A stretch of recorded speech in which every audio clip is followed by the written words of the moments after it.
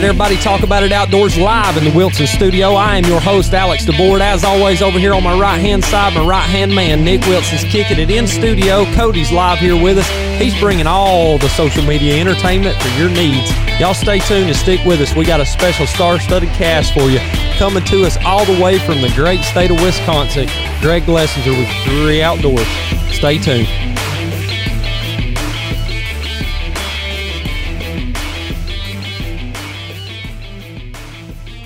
Nick, it seems like it's been so long since we've been back in studio together. It's been quite a while, for sure. What's it been, a week?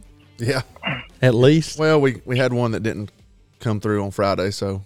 Well, we kind of put that one off. It was going to be a late one anyway, and I'm glad we did. It got you a chance to get out in the woods and get back to turkey hunting like you love. It's been a climb, man. I'm still climbing. You got one opening weekend. It's been kind of a struggle for you ever since, yeah? Well, it's not the fact of me getting one. It's my nephew, and man, had some jakes. I'm about ready to buy one over at Collinsville Flea Market. Turn out and shoot it. Oh, Cody, glad to have you back with us. You've been kind of missing in action, in and out, doing all kinds of fun stuff. You've been doing a little turkey hunting yourself. Yeah, I've been hitting it pretty hard, but I've been having the opposite side of the luck from Nick. I've been around a lot of birds and hearing a lot of birds and not been able to close the deal, so that's kind of frustrating. But hey, still fun. Still getting out there and getting with it. Well, as I said in the intro there, we've got a special guest with us tonight. I've been waiting on this one to drop for a while, a guy that I've looked up to for a while as far as following him on the social media side of things over on Instagram and Facebook and watching him on Drury Outdoors on the Critical Mass and DOD TV. I'd like to introduce and welcome to the show, Greg Glessinger. Thanks, guys. I've been looking for this ever since we touched base, what has it been, 6-8 weeks ago. So looking forward to this evening's call. Yes, sir, and I want to thank you first and foremost for your time getting on here with us. And as I told you, earlier when we spoke, it's been something that I've wanted to do for a while. And when I reached out to you, it was with great interest, not so much into the individual hunts like I told you yesterday, but the humble approach that you bring to everything that you do on a constant basis is something that I think a lot of people out there will take heed from and they'll get a lot out of. And I hope they can take something from this after hearing you speak tonight. I'll do my best. We all start from a humble beginning, and I'm just your average guy who got a little lucky, and we have a wife put a saying in our kids' hallway, and it says, "Be so good they can't ignore you, and things will open." And that's a philosophy we talk about at work, and we definitely live by within our family, and it's been very true. It's a hard statement not to argue. If you have passion for something, it doesn't become work. And when it's not work, it seems like the passion will make you better than you ever thought you could be. Now, and that's pretty much driven me my whole life. Yeah, and for everybody out there that doesn't know, how many years have you been with Drury? Well, officially 9 or 10, unofficially 12 or 13. I'm losing track of time. And why there's such a difference in those dates is back when Mark came to me, he approached me for 2 or 3 years and I turned him down, which people laugh when they hear this story, but it's true. And the reason why I turned him down is because I was so passionate about bow hunting that as you bring a camera guy into the mix, it's double the scent, double the sound, double the movement. And I was so passionate chasing whitetails that I didn't want to bring that extra element into the woods every single time to, change the outcome. And so one year he just finally, I guess, I don't know, he just forced me more or I just gave up, one of the two, I guess. I don't remember. It's been so long ago, but he sent a camera guy up and, after that first evening, that first day of hunting with a camera guy, it completely changed my whole approach of it was no longer an I thing. It was a we thing.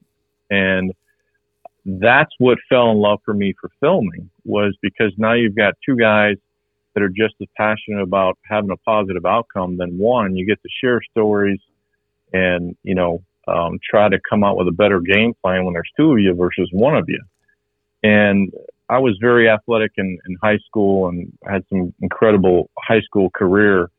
And I always loved the team aspect of anything. I've coached a long time as well through Derek's most of his youth and through his teenage years. And I missed that. And when I found that with filming in the outdoors, it kind of really brought back that competitive and the we versus the I whole approach. And that's what's really sold me in filming ever since. It's not the whole TV. Yeah, it's neat, it's cool, it's fun, it's all of that, yes. But it is a lot more work than what people realize and understand and what the TV shows. But it's the relationships of what I've built with all the camera guys over the years, being 20 feet in a tree. They're some of my best relationships even today, even though they're not filming with me today, but they still call them, we still talk. Because, you know, when you're 20 feet in a tree, you get to know somebody pretty darn quick when the cell phones are down and you're just you and him and Mother Nature. It's amazing how the barriers of personalities just seem to fade away and the bonds seem to just come together really quick. And you're cameraman now. I heard you on another podcast talking with, is Casey Morgan, correct? That's correct. It seems to be a very cohesive relationship that you and Casey have developed over the last 2 years, I believe y'all been filming together?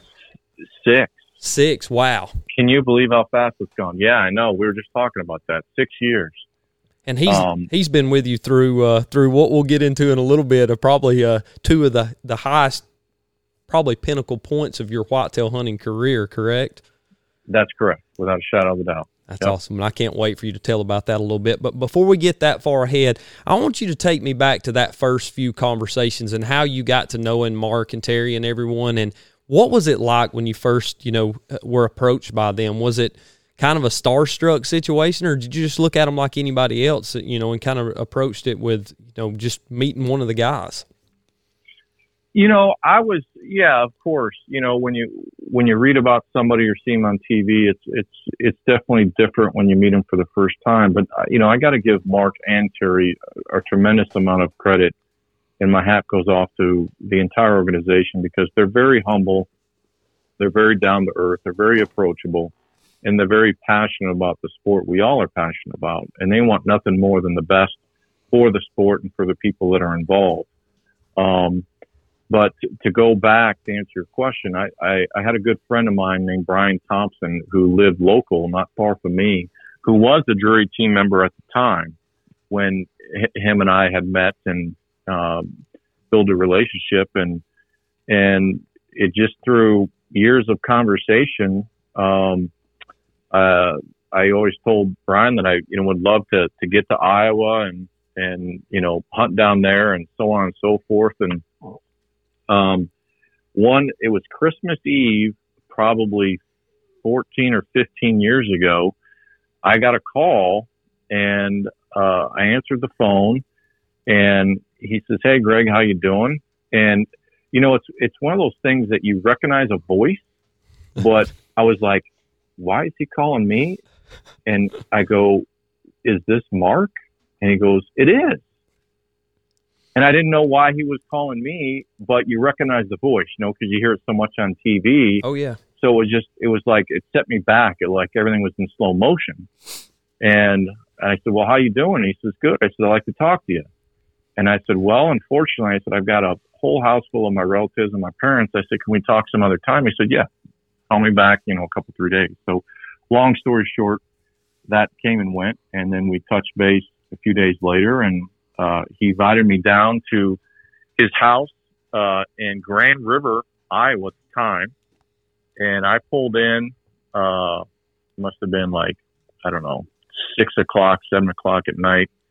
And we did not go to bed until I think it was 4:30 a.m. You kept the old man up all night. I did. And all we talked about was whitetails and family and passions and our visions on the outdoors and just a whole lot of things. And I went to bed that night and I was like, man, if that wasn't the ultimate interview, I don't know what was. And what he was doing is he was feeling me out. He was trying to see would I fit into his culture? Would I fit into the DOD lifestyle? Would he be comfortable me representing the brands that they represent? And so we, kind of started off a relationship, and one thing led to another. And, when you start tipping over big deer, that fall, I tipped over 163. That was back in the DVD days. I tipped over 163 and 7/8, I believe, is what he ended up taping out. And back in that year, it would have been the biggest deer that would have been on the Drury Outdoors DVDs if I was a team member. I was not. Oh man! And that's when everything really kind of started to pick up pace. And that's when he called again that fall and said, "Hey, we got to have you on the team." And I said no. And I said no for a couple 3 years, and finally I gave in. And that's what 12 or 13 years later. So to tell you the full story, they put me on a kind of like a trial period, lack of a better description. When you become a new team member, you're really not a team member. They kind of put you on a trial period for at least a year, if not 2, to see how you're going to do, how you come across on camera, how you represent the brands, and, don't say anything foolish to the public and all those things. And after a couple of years of doing the right thing, then they brought me on full time. I've been on full time ever since. So for those of you who don't know, all the team members, we're only on a 1-year contract. And that's just the way it is. That's the way they want it. And we have to prove ourselves every single year. And that's why, you see some people come and go. You see new faces now and again, and you see some older guys fade away, or you see a gentleman that's been there forever and all of a sudden he's not there anymore. It's, we're only as good as our last year. I mean, they're very fair about it and reasonable. Obviously hunting is not a guaranteed thing, but there is some added pressure and requirements and so forth of what we have to do and how we have to do it. And, DOD, in my opinion, is one of the best in the industry. And they have a lot of high regards to how to keep their brand the way it's been. And I respect it. And you don't stay on top of the game that we're in without having, really high requirements and expectations. And they hold all 40, I don't know, 42 of us. I might be wrong, but I'm close to those expectations. No different than they hold themselves. And they restack and refocus us every single year. And so it's relatively competitive within the team. I wouldn't say that word, but it's competitive within ourselves, because we've got to really produce ourselves to, hold our weight and be welcome back the following year. And so I'm lucky enough to be part of a group that I don't really think anybody puts anybody down, not in front of myself. We're all very supportive, but, I don't really try to compete with anybody on the team other than myself or what I did last year and how I can better my skills or my tactics or whatever I can do to, stay on the game and keep delivering what we've been delivering for the past 7, 8, 9 years. Yeah, and I think you can really see the team mentality, especially with a show like Critical Mass, when everybody's getting on, and towards the end of it, you really see everybody come together and start supporting each other. And the little commentary after each hunt that airs on there, it kind of gives you a feel that, man, whether it's Steve France or yourself or any of the others that are on there and continuing to promote each other, y'all lift each other up. Oh man, you'll get him next time, or that's an awesome hunt. It's great to see you getting out there and succeeding at it. It doesn't matter who wins that show. It's always at the end of it, it's pretty special to see you guys come together like that. Yeah, we're fighting so many things outside of our own organization. Us hunters, in general, we've got, a very unique staff at the White House now that are kind of yeah, you could say that unique. That are very, I guess, anti-hunting and anti-whatever you want to call it, but it doesn't fit our lifestyle very well. And, the last thing we need to do is part the Red Sea between ourselves. And that's one reason why I've been doing all the podcasts that I have is to communicate what I can and support others in this industry the best that we can. Because if we can't support each other, then what's the point of doing this? Yep, absolutely. Greg, I'm going to steal a question from Alex that he typically asks, but let's back up to the beginning of when you first started hunting. Who got you into it? Well, if you look back to the very first show of Critical Mass, season 1, the story's told very well and very emotionally because that during that taping, literally, it was 2 days. It was 2 days, it was 2 days before I had to be in St. Louis. I lost my uncle, and my uncle was my inspiration to the outdoors. And he was the reasons why I'm here to do what I'm doing today. There's no ifs, ands, or buts around it. He was my dad's brother. My dad was a little bit of an outdoorsman growing up as a young child, but they grew up in Spalding, Nebraska, which is northwest of Omaha, in the middle of nowhere, population just over 500 people. And they hunted for food. They didn't hunt for sport. They hunted for a purpose. And when he got older, he was just burned out of it. He didn't understand how hunting and a sport could correlate in the same sentence. That was my father. And so I fell in love with it, and we did a little bit of it, and I got so obsessed with it.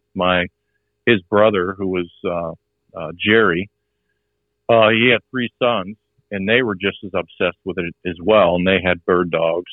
And we went pheasant hunting and quail hunting as much as we could. And those guys really put me under their wing because they were all older than myself.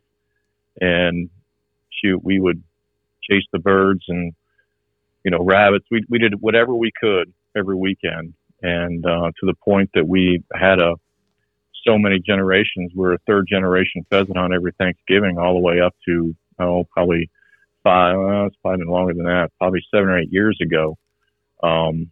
We finally had to dismantle it just because of everybody got dispersed throughout the country. But for well over 30, 35 years, we would have an annual pheasant hunt with 3 generations of Glessingers that were show up, and we would walk the ditches. And so that's where I started, was really in Nebraska chasing pheasants and quail, and then went on to college at Northwest Missouri State and ran some guys there that we ended up getting into really heavy in the waterfowl, real big, and got into that heavy. And then I really didn't chase whitetails until I met my wife, that was girlfriend at the time, her brother, in northern Minnesota, a small town called Akeley, Minnesota, just north of Minneapolis. Call it 2.5, 3 hours. For those of you who don't know where that is, it'd be by Walker or Leech Lake. That would be a landmark most people would know. And I met him for the very first time up there. I was probably 26 or 27 at the time. And he was drawing back his bow, a Fred Bear bow that he had literally just got days before. And he was back there sighting it in, and he looked at me, and he's about the same height as I was and same arm length. He goes, "Hey, you want to shoot a bow?" And I go, "Man," I said, "I don't know anything about it." And he goes, "Really?" I go, "No." I said, I'm a shotgun guy. I'm a pheasant guy. I'm a goose guy. I said, "I don't know anything about bows and arrows." He goes, "This is what you do." And I let the first arrow go, and my girlfriend / fiance / now wife was standing right there, and I shot it once, and she looked at me. She goes, "God's sake, you don't need another hobby." And it was over from there. And it was over from there, and I've never looked back since. So you're only as good as what you're introduced. And if John's his name, if John would never let me shoot his bow, I don't know where I'd be today. Because up here in Wisconsin, pheasant hunting and quail hunting, I call it a nature walk. They're just not, that kind of birds up here. There just isn't around. And so when I got underneath the bow hunting, I shot his bow, I don't know how many times that weekend. I was obsessed. And I kind of came home and found the local archery guy, and I just basically lived there and just gobbled up as much information as I could and just started chipping away at how to be better. Now going into 2021 season, you guys had a change in bows over at Drury, didn't you? What bow you gonna be shooting this year? I just got the brand new V3. Just got it a couple days ago, so I'm gonna just about ready to start gearing it all up and tuning it and getting it all sighted with the arrows and get the setup ready to go. So that usually takes me, 6 to 8 weeks probably, because I get pretty detailed around the whole setup from right down to weighing a vein. I mean, I get really, really particular on my setups. Yeah, I remember you telling me that yesterday, that you'd weigh every inch of it. And when you explained that to me, I had never really thought about it the way you did. With, if you miss by an inch, that extra 4 or 5 grains for changing to let's say to a lighted knock that adds 12 or 13 grains, that could be that inch that you missed that you didn't account for, and the detail that you put into that, especially when you're hunting a world-class whitetail like you've been hunting the last few years, that make you lose a little bit of sleep at night. Yeah, it's I'm getting better every year. When Casey came on board, 6 years ago, he would see me in my shop on a workbench, just, weighing everything and trying to do the math. And he looked at me and goes, "You're nuts." and now he wouldn't have it any other way. I bet he's watching that camera equipment though quickly and going through it like you do your bow.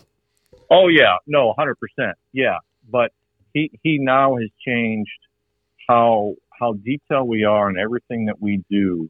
You can't control what an animal does. You can't control what a wild animal is going to do. But what we try to control is everything we can control, which is our gear and our setups. And as much as we can, we're going to dissect it to the gram. And if I have to try to gain 10 or 12 or 13 feet per second, I'll spend a month trying to figure out how am I going to do that. And so that when the moment of truth comes, I know that we've done everything possible to put ourselves in the right position to execute to the 10 ring if possible. And if we don't, we don't. But I know when I leave or jump in the truck that I've done all the preparation possible. And if it didn't pan out, it didn't pan out. But it's hard for me to go to bed at night knowing that I could have done A, B, C, or D, and I didn't. So those things will be taken care of before we even think about going into the woods. And our summer is really about down in our bow setups and really getting them and shooting a lot and feeling confident and just, constantly repeat the process. So when the moment of truth happens, you fall back on what you've done all summer long, which is just memory, muscle, and routine. There was a coach college coach that told me a long time ago, he goes, if you practice enough and you do it well and you practice right, when you're under pressure, your mind's going to take you back to what's comfortable. And that's your practice routine. And I think that's one thing that us as bow hunters, I think could maybe, get better at, is the more you practice, truly practice in a very serious way, when, I don't care if it's 150 inch or 110 inch, if it's your biggest deer of your life, it doesn't matter. But your mind goes places you never thought it was possible, because that whitetail or elk or mule deer will dominate your mind space. And when it dominates your mind space, you don't execute the way you think you should. But if you practice enough and you put the time and energy in, and you routinely do that, when your mind goes to another place, your muscle's going to react to what it's normally going to do, which should put you in a position to execute. Should. And I think that's what we really try to do every single summer, so that when that moment of truth happens, it goes our way. And so far, we've been lucky enough to do that. When did it go off in your mind that you should start weighing those arrows? And because I'm sure you didn't always do that when you first started bow hunting, correct? No, I didn't. Was there something that changed that? What sparked that to do that? It sparked it when I first met Pete Shepley, and I'm shooting at the hip, so just go with me. I'm going to say 13 or 14 years ago. It might have been 15 years ago. It was a long time ago. I was a Matthews guy to the core. Obviously, being in Wisconsin, Matthews dominates this state without a shadow of a doubt. I mean, there's more Matthews stickers in back of lifted trucks up here than you can shake a stick at. And I met Pete Shepley in camp, and we spent 4 days in camp together on a whitetail hunt, just dumb luck. And This was before I was with DOD, so I was not with DOD at the time. And he made me a PSE pro shooter by the time I left. He couldn't believe what I was doing and how I was doing it. He said, man, I got to have you. So he put me on the pro shooting staff, and that's when I switched from Matthews to PSE. And back then, PSE was leading the industry, by 12, 15, 17 feet per second on their Pro Series bows. And when I figured that out, I was shooting one pin out to 30 yards. And that was the first time for me. And then I started messing with arrow grain and lighting up my arrow and that whole thing. And it was really about 25 or 26. And then I pushed it out to 30 yards on one pin. And I'm like, man, this is amazing. And everybody's like, why are you so passionate about one pin out to 30?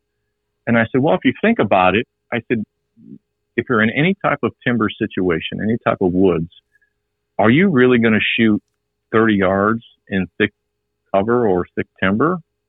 I don't think I've ever had the opportunity to do so. Maybe you guys have. Maybe you have, clearer woods. And not here in Georgia, you ain't. No way. Yeah, neither of any woods I've ever hunted in any state. I've never been able to shoot 30 yards in the timber. And I said, okay, so that's one more thing I don't have to think about. It's one more thing I don't have to move or get a rangefinder to range something. If I can get it out to 30 yards and I range it and I do my circle, I'm going to know, okay, anything within 30 yards here, it's draw and go. I put the pin and I go. And so that's when I got to that mindset and got very passionate about weighing every single arrow and getting arrow speeds up to what I have found with my draw weight or draw length, which is 29.5. And I usually pull between 70 and 72 to 73 pounds, depending on the setup and the bow. I know if I can get my arrow plus or minus 310 feet per second, it's going to generate one pin out to 30 plus or minus an inch. Meaning that if I'm dead on at 30, if I go up and I shoot at 20, it's going to be, about an inch to an inch and a quarter difference, which I can live with at that close. And so that's what started it all. And ever since then, I've taken that mindset and tried to eliminate as much as I can mentally. When I'm in the set, I want to minimize as much as thinking as I have to do, which then encourages less movement. And that's when it all started. And when we switched from PSE to Matthews last fall, I spent a lot of time last summer trying to get my arrows to where they could be to get to that 310 so I could execute those shots. And prime example, I hit one at 40 this year, put them in the heart, and Casey hit one at 42 or 43, and he killed it too. And the reason why is because that arrow's so flat. And as we all know, whitetails truly jump the string more than any other animal that I've ever hunted. And they're so dang fast that, and I know I'm going to ruffle some feathers with some listeners of yours, but, and this is purely my opinion, and my opinion is based on my experiences. It's not right or wrong. It's just what I've learned. I'd rather have a faster arrow with less kinetic energy than a heavier arrow with more kinetic energy. And you're going to say, well, why is that, Craig? Well, if you have a heavier arrow with less kinetic energy or with more kinetic energy, that it's going to have a bigger arc. And as you have a bigger arc, when they get out farther, there's going to be more opportunity for that arrow not to hit your mark that you intend to hit.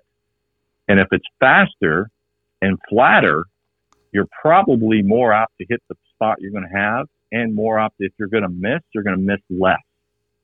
And with the gear we have now, in the thin diameters like the VAP arrows that I shoot from Victory, the penetration on whitetails is just ridiculous anyway. So to give up, 30, 40, 50 grains on an arrow weight to get to that 310, I'll do it all day long. And I know some guys will call in or send you guys email and say, this guy's crazy. But we block those guys. We've got a track record that showed that we just don't miss our targets very, very seldom. We just don't. And I think a lot of it is because of the detail that we put up in preseason to dial in our complete setup. I mean, I will measure every single insert. I will measure every single vein. I've got it down to a science. I mean, I've got scratches of paper that I just drive a common guy crazy. I'll tell you what'll drive you. In the moment of truth, it pays off though. If you go back to the 12, 13 years ago when you were shooting those PSC speed bows, how harsh was those draw cycles? Because I had an Omen back in the day, and Omens. I was not a fan of the Omen, to be honest. It was too much of a hard draw cycle back in the Omen. So that would have been the X-Force. Yeah, would have been the same 10, 11 series. around in there. Yes. Yep, that would have been the X-Force, and that was the bow I was shooting at the time. I couldn't handle the draw cycle of the Omen. That was too much for me. It killed me, and 150 pounds and 30.5-inch draw length. It just about killed me to pull that 70-pound bow back with a 5.5-inch draw or brace height on it. And that's what's changed with the bows today. You're talking about the V3, and Cody's actually got one, and it's been an amazing bow for him. He's shooting it as good as any bow he's had. It's amazing the draw cycle and the speeds you can get out of a 6.5 or 6 3/4 brace height on a bow compared to what it was back then. 100%. Yeah, the bow technology from today versus 15 years ago is really quite remarkable, and that's what this technology that, regardless of brand, and everybody has their preference, but they all make us all better. And I just try to take the arrow weight to the 10th degree to make it even more accurate and more flatter. And, if some of these listeners take me up on this challenge, I guarantee you they'll be happier if they really want to put the time in to do it. It's amazing how flat an arrow can really be if you really dissect every grain. Now, going to that lower weight arrow as far as kinetic energy goes, are you driving a fixed blade or are you going with a mechanical? On whitetails, I don't.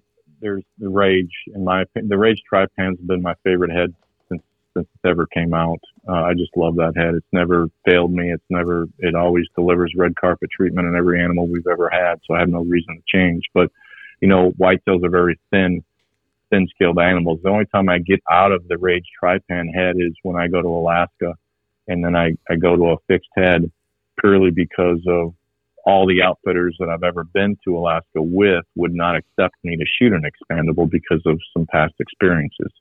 Yeah, I could see that. So when we're chasing dangerous game, they won't let me shoot a expandable, and I don't have enough knowledge to argue them because I haven't been to Alaska a lot, so I can't sit there and argue with these guys.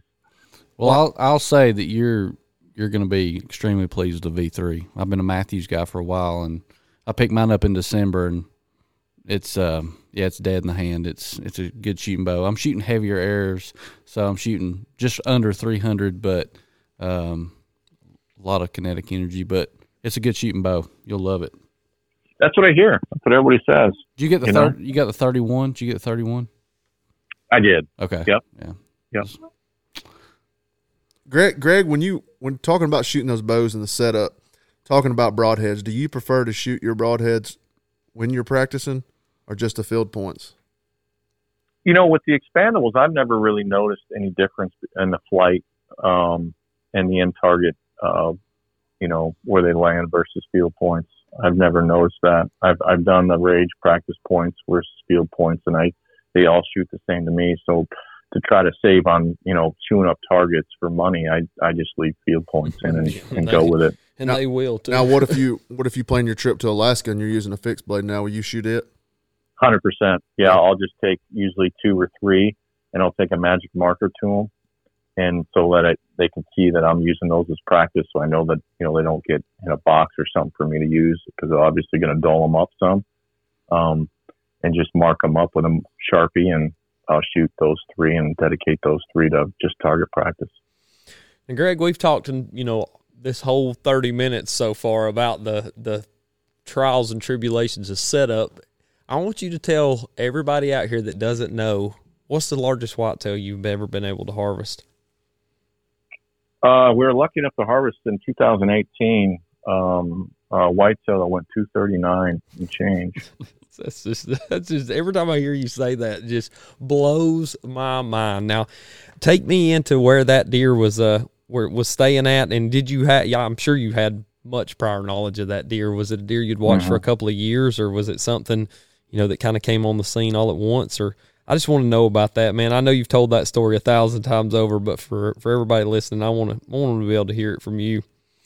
Sure. Well, we got to go back to 2017, because in 2017 and 16 we were chasing a deer called Major League, and he was the largest deer that I had ever seen on the hoof at the time. And we didn't get him in 16, but we ended up tipping him over in 17, and he went 203. And the reason why I tell you that story is because my focus was so much on him. I wasn't paying attention to extra innings at all in 2017. Now, he would have we found his sheds the spring of 18, and he would have went somewhere around mid 80s-ish. I don't think he would have went 90s. We got both sides of him. And I'm like, man, I knew he was good. I didn't realize he was that good. And then come July, when the trail pics started coming in, I was like, you got to be kidding me. He blew up. 50, 60, or 40, 50 inches in it? Oh, my God. Yep. He absolutely just blew up. Now, what's interesting about that is after we harvested him, he had a curl on his front left hoof. And the biologists believe that took him out of his rut in 2017. And so he went into the winter 17 very healthy and not run down, is what the biologists are telling me. And so when he came out of the spring, he didn't have to put on the body weight that everybody else did and put all the energy into his rack, is what they think. That's interesting. It is interesting. So do I know that for certain? No, but it makes a lot of sense, and it seems to be very logical. So now both those were in Wyoming. Oh, Wyoming, Wisconsin. No, they were both Iowa. Oh, okay. Both Iowa. Yep. And so then we were getting pictures of him in July, and he was the most daylighted deer I've ever had pictures of ever in my entire life. His core area had shrunk to, call it 80, 60 acres, and he was daylighting a couple plots, and I was all I could do not to go in there very early, but we just never really had the right winds and the right pressures and all that stuff. And when we finally did, the first northwest wind that we had, it was opening day of Missouri youth season, and that's been my son and I's trip ever since he was little. And Casey looked at me and he goes, my God, he goes, you know where we should be. And I said, I know. But I said, we got to go get Derek a deer. And so, we did. And it was 3 or 4 days after that, we had just the perfect day. And sometimes patience is your best friend. And we waited till that next northwest wind, which the temperature were even colder, and the cold front had come in. And when we left the truck, we shut the door on the truck. I looked at Casey and I said, what we're about to do is the biggest deer we'll ever see in our lives. And I said, I don't want to talk from here to the truck until we get in there. And we knew where we had to go and the path we had to get there. And we walked like we were on thin ice because we knew he wasn't bedded for, because he wasn't roaming much. Was that the one you went up the creek to get to? No, that was this past fall. Oh, okay, that was this past fall. Yep. And so we got in there and settled in, and he actually came out chasing a doe at like 3:45 p.m. And I was like, we had like, I want to call it like 10 or 12 seconds of footage, maybe, of that. It wasn't very much, just enough for me to get my binocs on him and go. I had no idea. It's one thing to get a trail picture of a big deer. It's one thing to see him on the hoof. I'll tell you that. Yeah, I'd say so. Almost 240 inches looking at you through a set of binos. Yeah, it was like, oh my gosh, and then the mind game starts coming through because he's so much bigger than you ever anticipated. And then he the doe took him into a timber stand improvement section of part of the farm we had just done. So I'm like, okay, he's not going to go anywhere. He's going to stay here. This is the nearest food plot. He's got to come out at some point. He's going to follow her out. And every single doe that came out, I'm like, is he, which one's next? Which one's next? Which one's next? And then finally one came out and she kept looking behind him. And I go, she's coming. It's got to be him. And sure enough, when he parted the warm season grasses and he broke that warm season grasses line of the food plot, it was like a movie out of a scene of Noah Ark part in the Red Sea. I was like, everybody in the plot, every whitetail knew he was the man. It was the craziest thing I've ever seen in Mother Nature. When he hit that plot, everybody looked up and everybody kind of backed up and gave him his space. It was a dominance I've never seen before.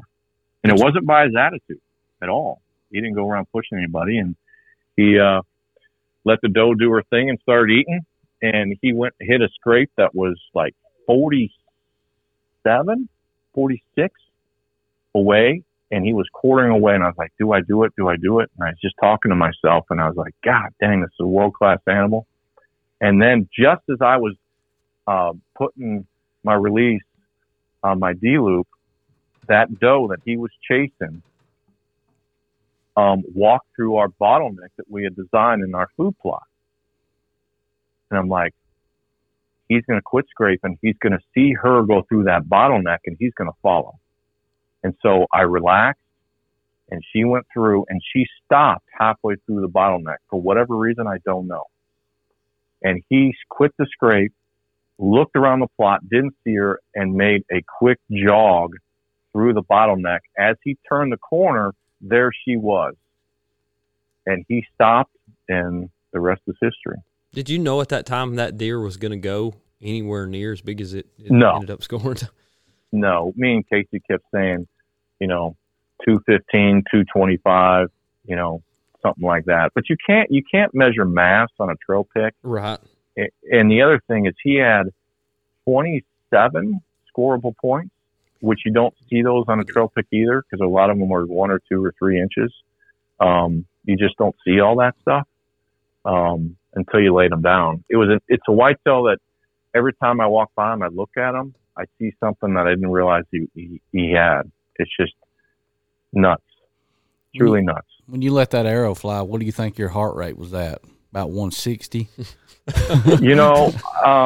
When I drew back, Casey told me that night, he goes, you were on full draw that I think he said it felt like it was forever. Because I was so jacked up that I was like, I've got to put this pin where it's got to be. And I just let it settle and let it settle and let it settle. And when I felt like it was good, I just let it go. And I couldn't have walked up and touched that deer any better. I think it was 31 yards away, I think. It was just perfect. I mean, dead solid perfect. And I have never been more, I fell to my knees in the blind and the adrenaline came over me like I can't describe. I just can't describe it. You're not a guy that's taken away from your words very often, and I saw that one, and it was you were speechless. I was speechless. I couldn't believe it happened, and that was the first time we went after him. So, that was the other part, that we waited for having patience and wait for everything to align the best you can, and we pulled it off. And when the cameras get shut off, all the work and preparation and thought process and second guessing yourself and all that stuff goes away.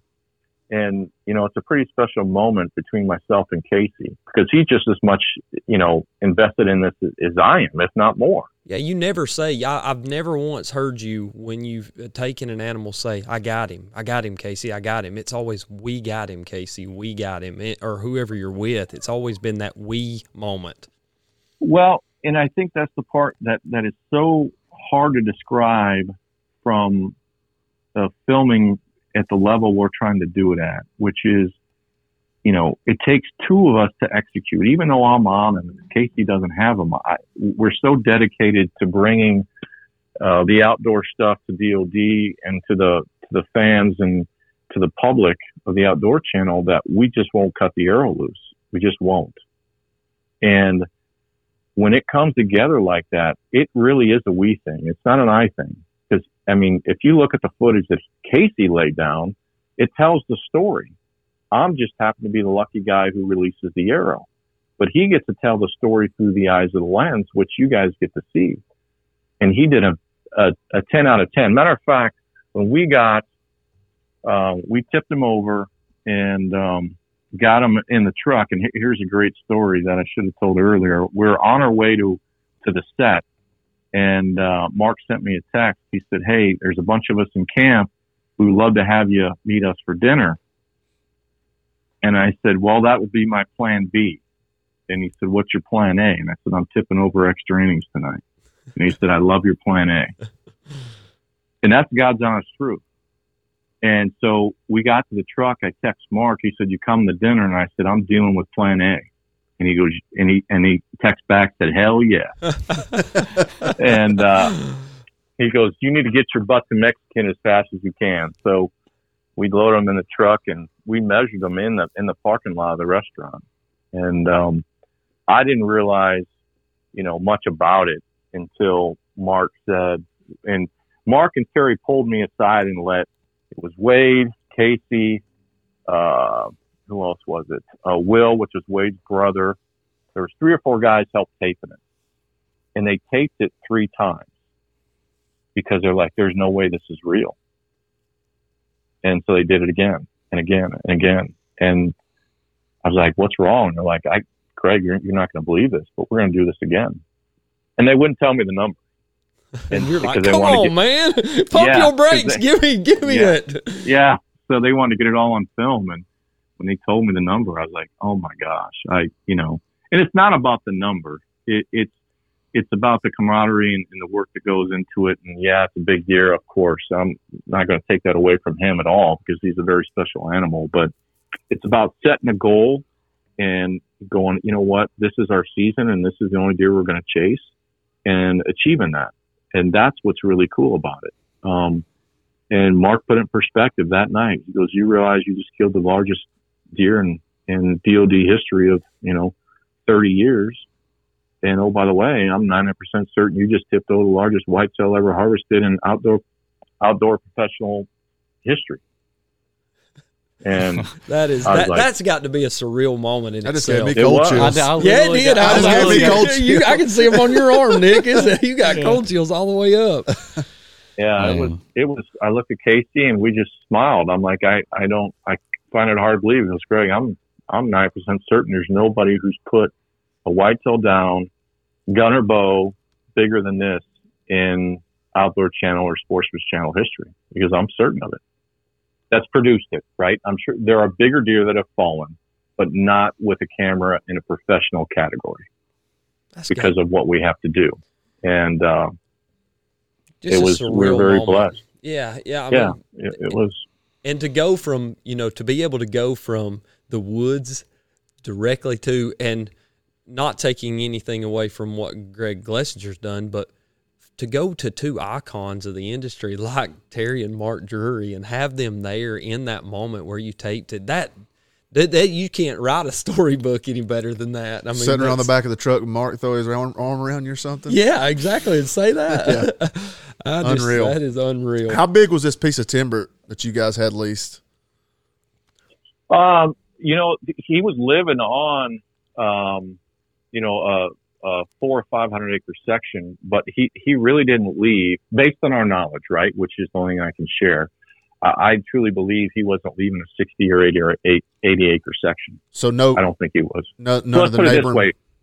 Let's put it this way. When we found his first picture in July and he was obviously blown up, we pulled cameras from other farms because we didn't have the resources, and we put every single camera around him. We flanked him, and we only got him on one. Wow. So none of the neighbors had any idea that this buck lived there? If they do, they've never told me. Well, that's probably good for you then, because that was going to be my next question. What kind of heat have you caught from a deer like that? Yeah, and that's an interesting point, Nick. I mean, what we've heard prior from others, was there any kind of flack that you got from it from anybody else doubting that the legality of it? And I asked that because of what Don Higgins told us about his deer and taking it and what he went into with it. Sure. No, because, when people ask, I'm like, guys, it's all on video. Yeah. I got nothing to hide. If somebody was to press me on it, I would take them to the spot and let them look as much as they want. I mean, it was done above the law and the right way, and there was nothing. It was 100% legal, and we have 5 camera angles to justify that statement.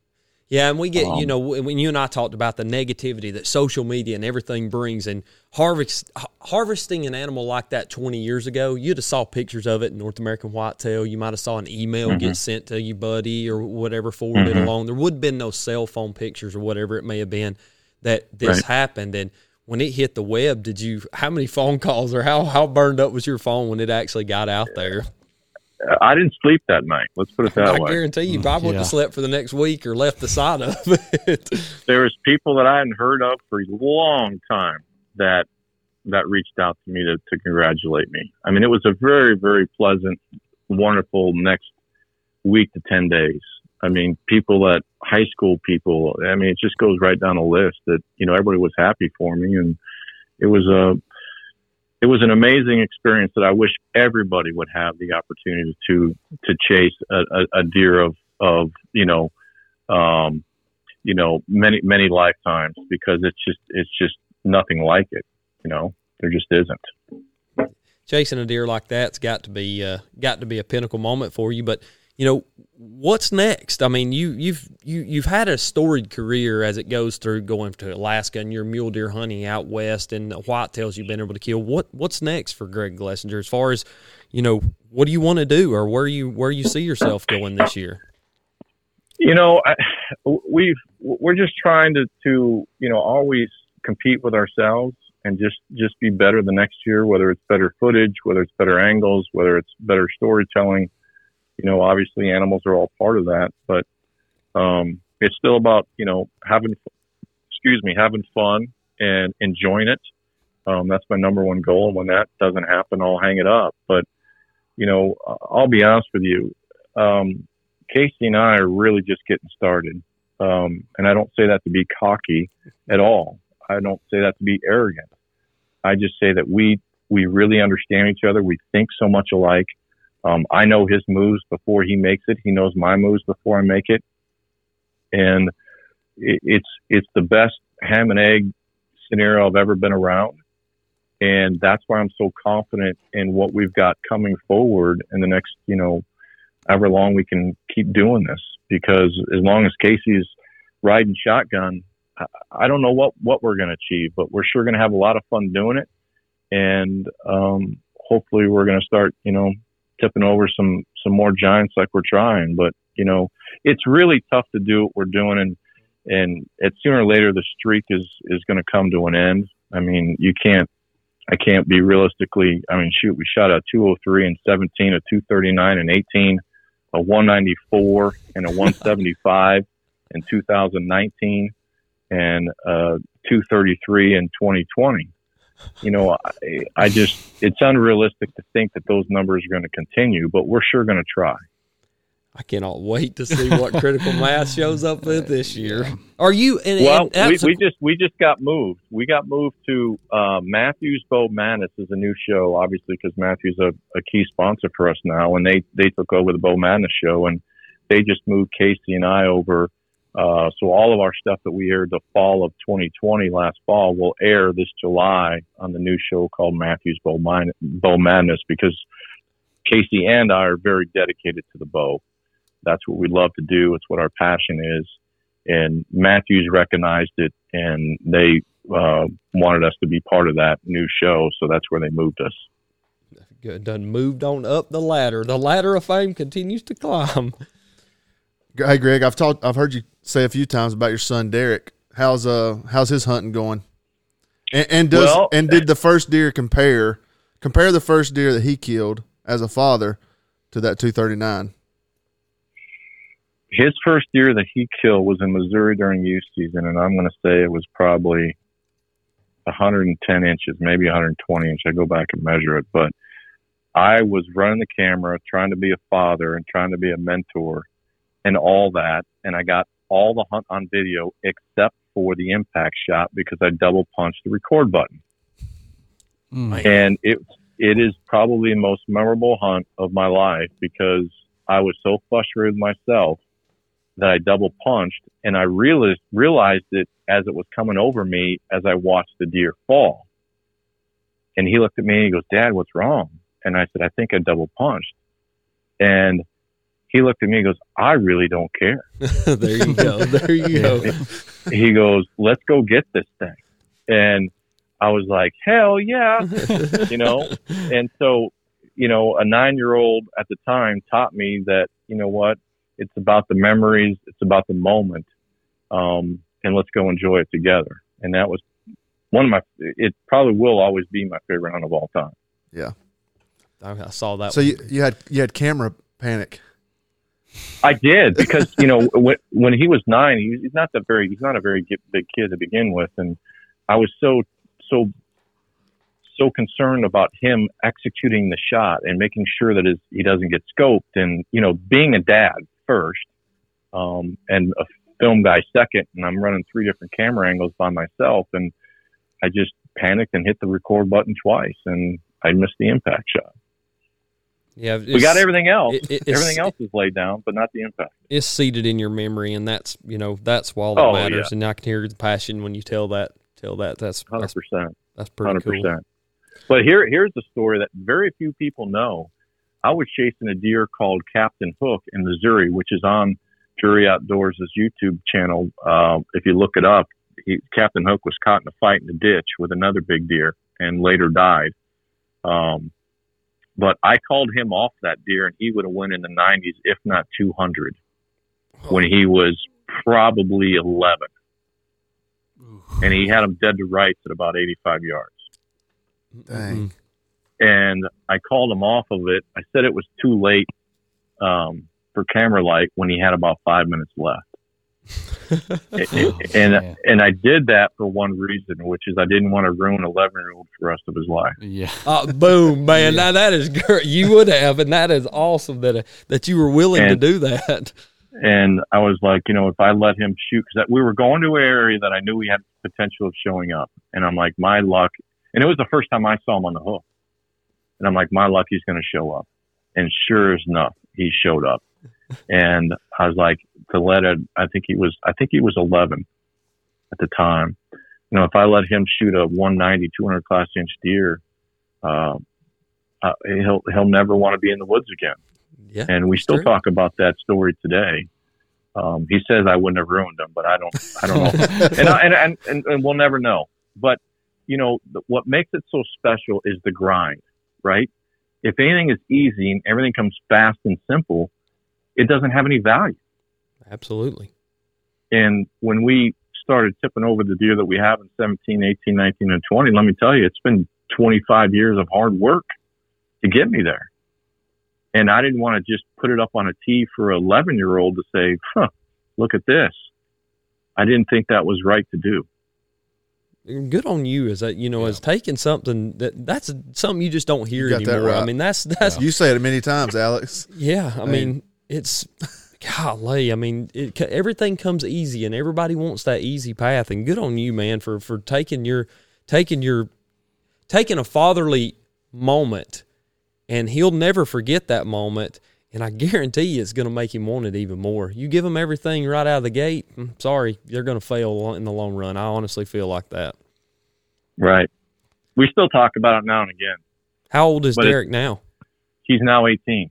Uh-oh, he's up to bat now on the big boys. Does his passion still exude the way it did back then?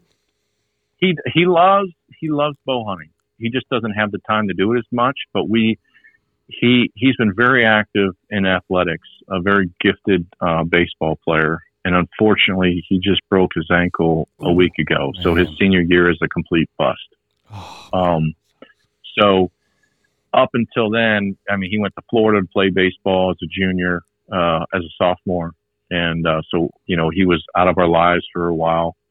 And he missed that fall.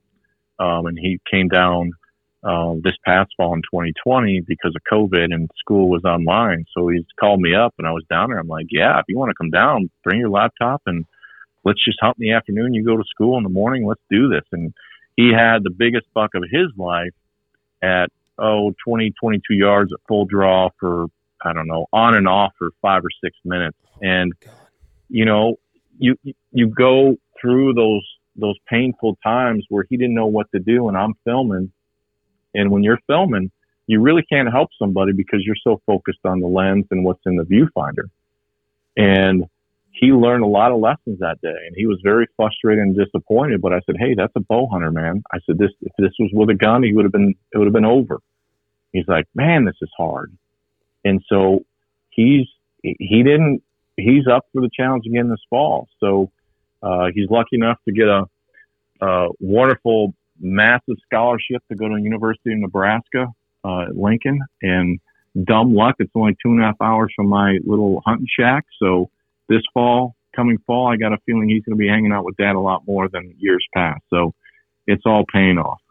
Yeah, it is, and that's awesome. I'm congratulations to him, and hopefully he gets back healthy in quick fashion on that ankle.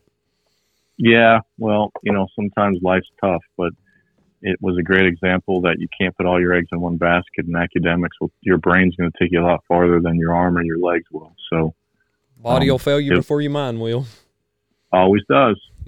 Greg, Mother Nature's tough. Greg, we've been beating a dead horse the last few episodes with turkey hunting because it's been turkey season started down here in March. Sure. I don't know when Wisconsin started, but I did see on your Instagram page you've been shooting some turkeys, right? Yeah. Casey's son just took one over this weekend. Youth season was just this past weekend, so we're going to get going with Derek this weekend, and then I'll be next week, and Casey will be the following week. So in Wisconsin, your tag, 1, is a lottery system, and then 2, when you do get your time period, it's only good for 1 week. Oh, wow. So it's really different than most states. Do they pick your week, or do you pick your week? Well, when you apply, you pick 3 weeks and a zone, and then you randomly draw based on how many people apply and all that type of stuff. So it's and I don't understand why they do it. We have so many turkeys around here. I wish they would open up. So here's 4, 5, 6 weeks of turkey season. Here's your tag. Go do it. But they don't. Wonder how hard it is for an out-of-state resident to get one.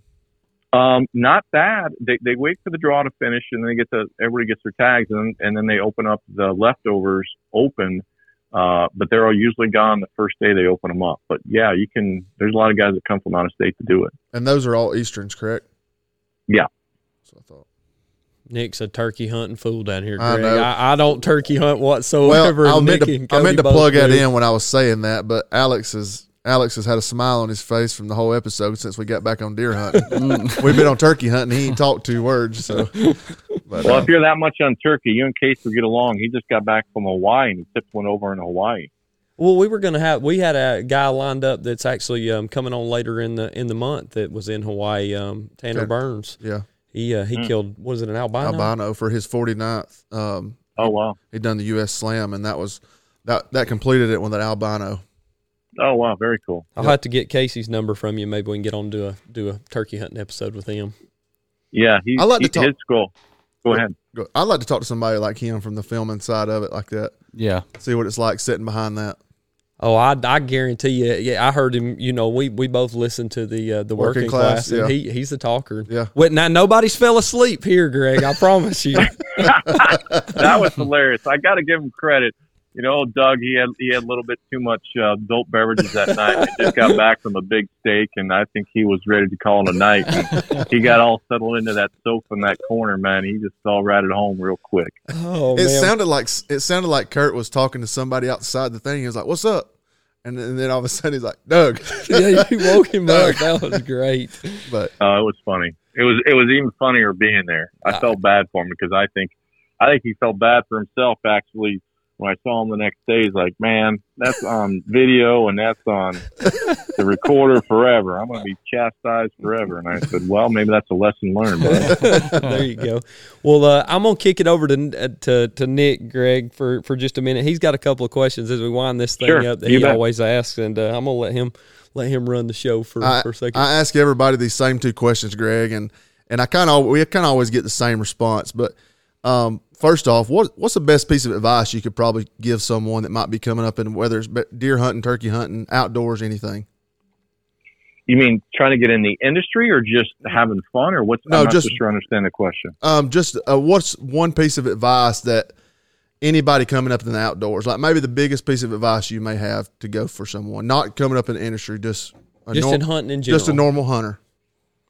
You know, I think we don't put enough credit into learning from the people in front of us. What I mean by our elders, whoever that may be. If a guy's been there and done that, and he's got the track record, and if you can sit down and talk to him, I tell you what, that is information that is so valuable that nobody realizes. Everybody in the social media world today is about the I or the me. And you need to put that in the back seat and put it about something else. If you lift somebody else up, in turn, they will lift you.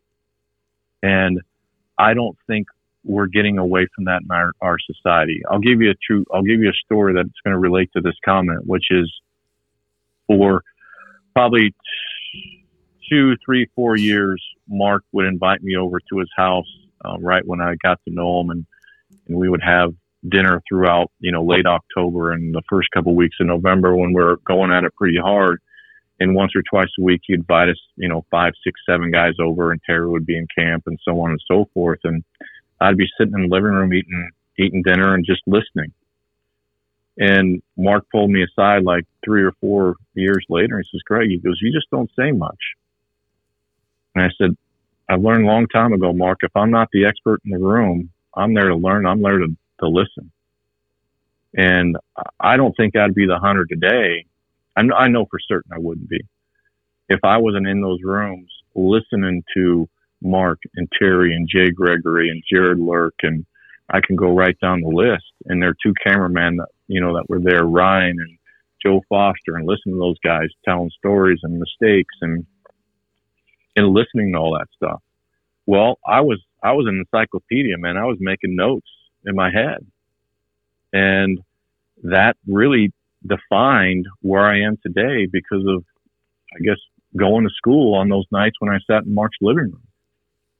And I think if anybody's going to willing to give you the time to do that, pull up the chair and thank him for it, because it's the best lessons anybody can pass. Just nobody wants to do it anymore.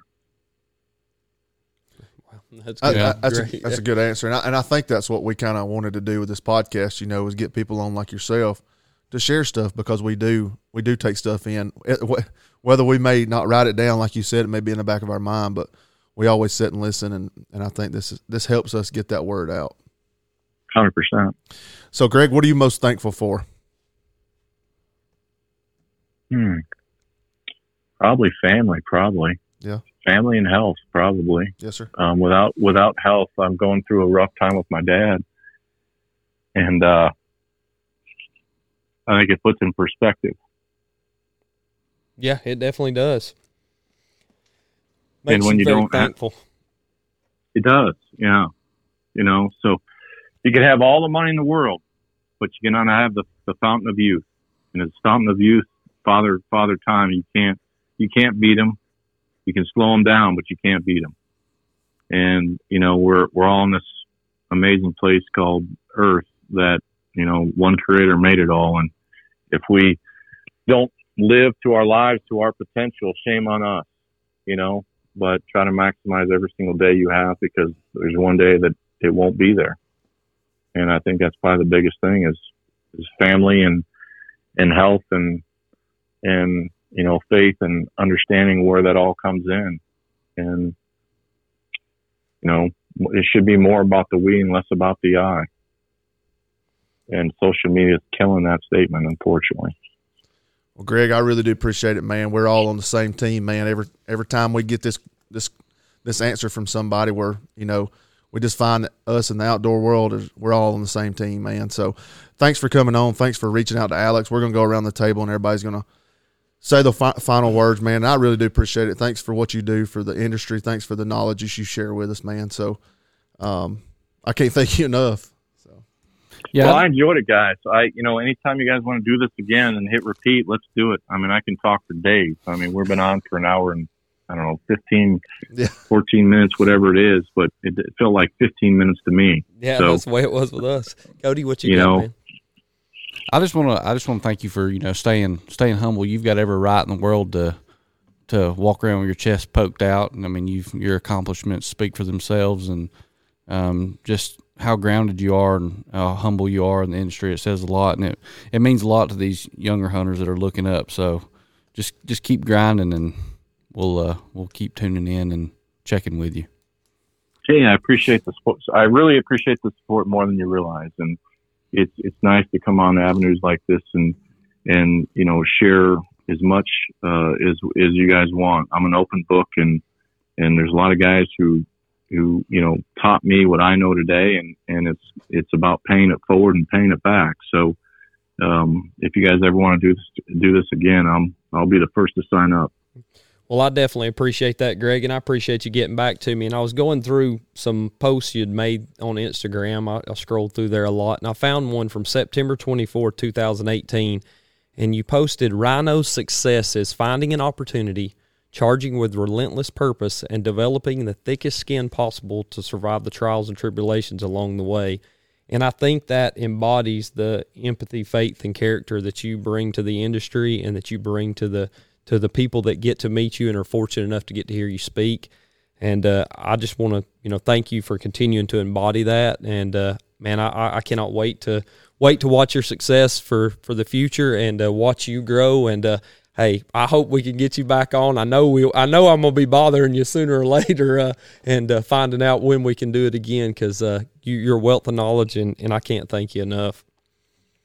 Well, I appreciate it, guys. This is a compliment for you guys to reach out to me, and it means a ton. I love sharing this stuff with anybody who's willing to listen. So I love what you guys are doing. You know, podcast is a new thing for the past 4 or 5 years, and I think it's wonderful that you guys are taking the time out of your day to do this and open up and let, you know, your listeners and the general public listen into these stories. I wish I would have had this, you know, a long time ago, and I appreciate what you guys are doing. It's not easy, and it's a lot of work, but nothing worth doing is easy. Amen. You know? That's right. You know, and that's one thing I think we got to remember sometimes is anything worth doing, it's not easy. And I wish everybody their good ventures and hunting luck, whatever it may be, or whatever ventures you have coming up in your life, whether it's hunting, fishing, or just getting in the outdoors or camping. I don't care. But you know what? Mother Nature's got a beautiful place out there, and we all should get out there more often and enjoy it, because it's amazing. As I think I was telling you, Alex, I think the hunters, outdoorsmen see more sunrise and sunsets than anybody I know. And we don't see enough of them. Amen. A blessed bunch we are. We are. We're all. I'm telling you, we're all in the same family, and people separate us on the news all the time. Yeah, they separate us in everything we do in the news and social media, and we continue to grow from that. And I think we as hunters can grow more from it than anybody. And like I said, Greg, I thank you for your time, and I can't wait to speak with you soon, and definitely be much in thought and prayer for any family struggles you got going on with your dad, and for your son's health to get back to normal. And hey, y'all get out there and y'all get with him again. I want to see let's see a 250 hit the ground. You done hit a 240. Let's see a 250 hit the ground now. Well, you're not the only one who's putting the backpack. Let me tell you. Let me burn a 180 this year. That's what I'm hoping for. Let me get that 180 under my belt. So, but like I said, it's been an honor and a privilege, and I'll definitely be talking to you soon. And it's been fun, man. I appreciate it, guys. Thanks for reaching out. Pleasure of mine. Talk soon, Greg. Take care. All right. Bye. All right, everybody. Greg Glessinger, Drury Outdoors. Man, why are you smiling so much, Alan? Dude, I can't stop smiling. I mean, to have somebody that you watch and you see them on TV, and you get I guess a preconceived notion of what kind of person they're going to be, And watching him and his humble approach and the way he delivers himself on camera, it's exactly what I talked to. And off the mic yesterday, I had a 35-minute conversation with him, and it could have been a great podcast. I mean, it could have went through the whole, we could have talked about anything under the sun with him, and he told the exact same story every single time he brings it, and he brings the same passion to it. And it's just, I mean, it's cool to me. And that's, like you said, cold chills. Oh, I Big got 'em. time. Yeah. Dude, I mean, could you imagine? Could you imagine just walking up to the old pickup truck, leaning over the back, the deer sticking up above it? Mark Drury runs up back of you. Good job, man. Good job, Just man. pat you on the back. I mean, and we didn't even get into some of the stuff that I wanted to ask him about. I mean, there's a laundry list of things that I want to hear about the way he hunts his pressure, the winds, what's DeerCast doing for him. There's all kinds of stuff there, and hopefully we can go into the future and get more of those episodes with him, because it's, I don't know how. We will. You can just tell you could tell he was excited just as much as we were to share his knowledge. That's what he said. That the day that he killed was the first day he had ever hunted that deer. That's how first patient, day he had went in, yeah. went in. Wonder how many nights he laid there and looked at those trail cam pictures, or days. And probably had some daytime pictures, but he just knew man, and patience. Yeah. Oh, that's a west wind. I believe we can get no.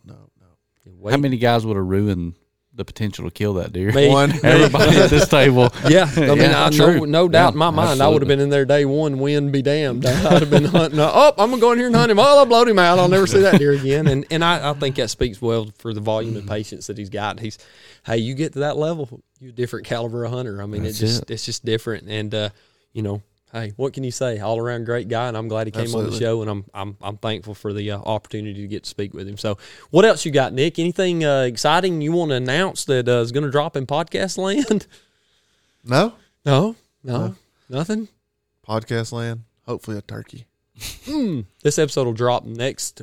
Let's see, be next week, be Monday. Don't next even week. say a day. I don't want to say a day. Don't say a day. No days, no numbers. It might drop Wednesday. Alex it may be drop it on a Sunday, may drop it on the next Saturday. You don't. Hey, can only. You want to run this computer? No, I didn't say that. I was gonna say it depends on what Wi-Fi is picking up. So No kidding. You got to pop it in most of the time. So I'm going to plug this. Go check out our YouTube stuff. there you go. Go over and hit some like, subscribe. Me and Nick, we're trying over there. At Talk About It Outdoors on YouTube. Yes, they're not all successes. There are some successes on there, but it's some It good, ain't from me. it's some good times for sure. Oh, you didn't kill one opening weekend? Oh, I guess that your was video success. in on there? Yeah, that one out of 9. Is that how many hunts you filmed? Yeah, I started putting two You know together what? No, because it doesn't matter about the success of it. I think the success of it is you just continually showing how much you're enjoying it. That's what's cool to me. Just like with you and Blaine when y'all was sitting there talking the other day, or you and Clayton. And Clayton's getting a little more comfortable on that camera. He needs to take that mask off. Quit talking. He just sits there with that mask on the whole time. because we were kind of still hunting, but I just happened to pull mine down. I had a little bit more cover where I was at. Shout out to Two Brothers. Oh golly. I made another video that I didn't plug in. I know we're wasting time here. Man, if y'all go to Two Brothers, man, don't get that small thing of Brunswick stew. Get the big one. Golly, that small wasn't enough. You can take it home if you don't eat it. But we've been rambling long enough. Alex, You got anything Close you it wanna out. drop, Alex? he's still smiling from the episode. Well, I don't have anything else. He's rubbed the blue off his jeans. Blue There. jean, baby. I don't have anything that What are you going to do exciting? I'll probably continue to build on that deck. Trim my bushes so you can see that big old deck. I'm leaving. We're finished for the night. For everybody over at Talk About It Outdoors, we want to continue to ask you to go over to all our social media content. Follow us there. You can find Greg Glessinger at Drury Outdoors on all the Instagrams, Facebooks. You can follow him along there. You can see the amazing deer he's put on the ground. You'll see some new stuff coming out for us very soon. Continue to check out what we got going on with the KT team. That's winding down in the next couple of weeks, and we're going to be getting an opportunity to go see those guys. So for everybody here at Talk About It Outdoors, I want to thank you for your time, pulling up a chair and sitting and listening with us. And I want to remind you, smile as you go, and don't forget to mount the memories.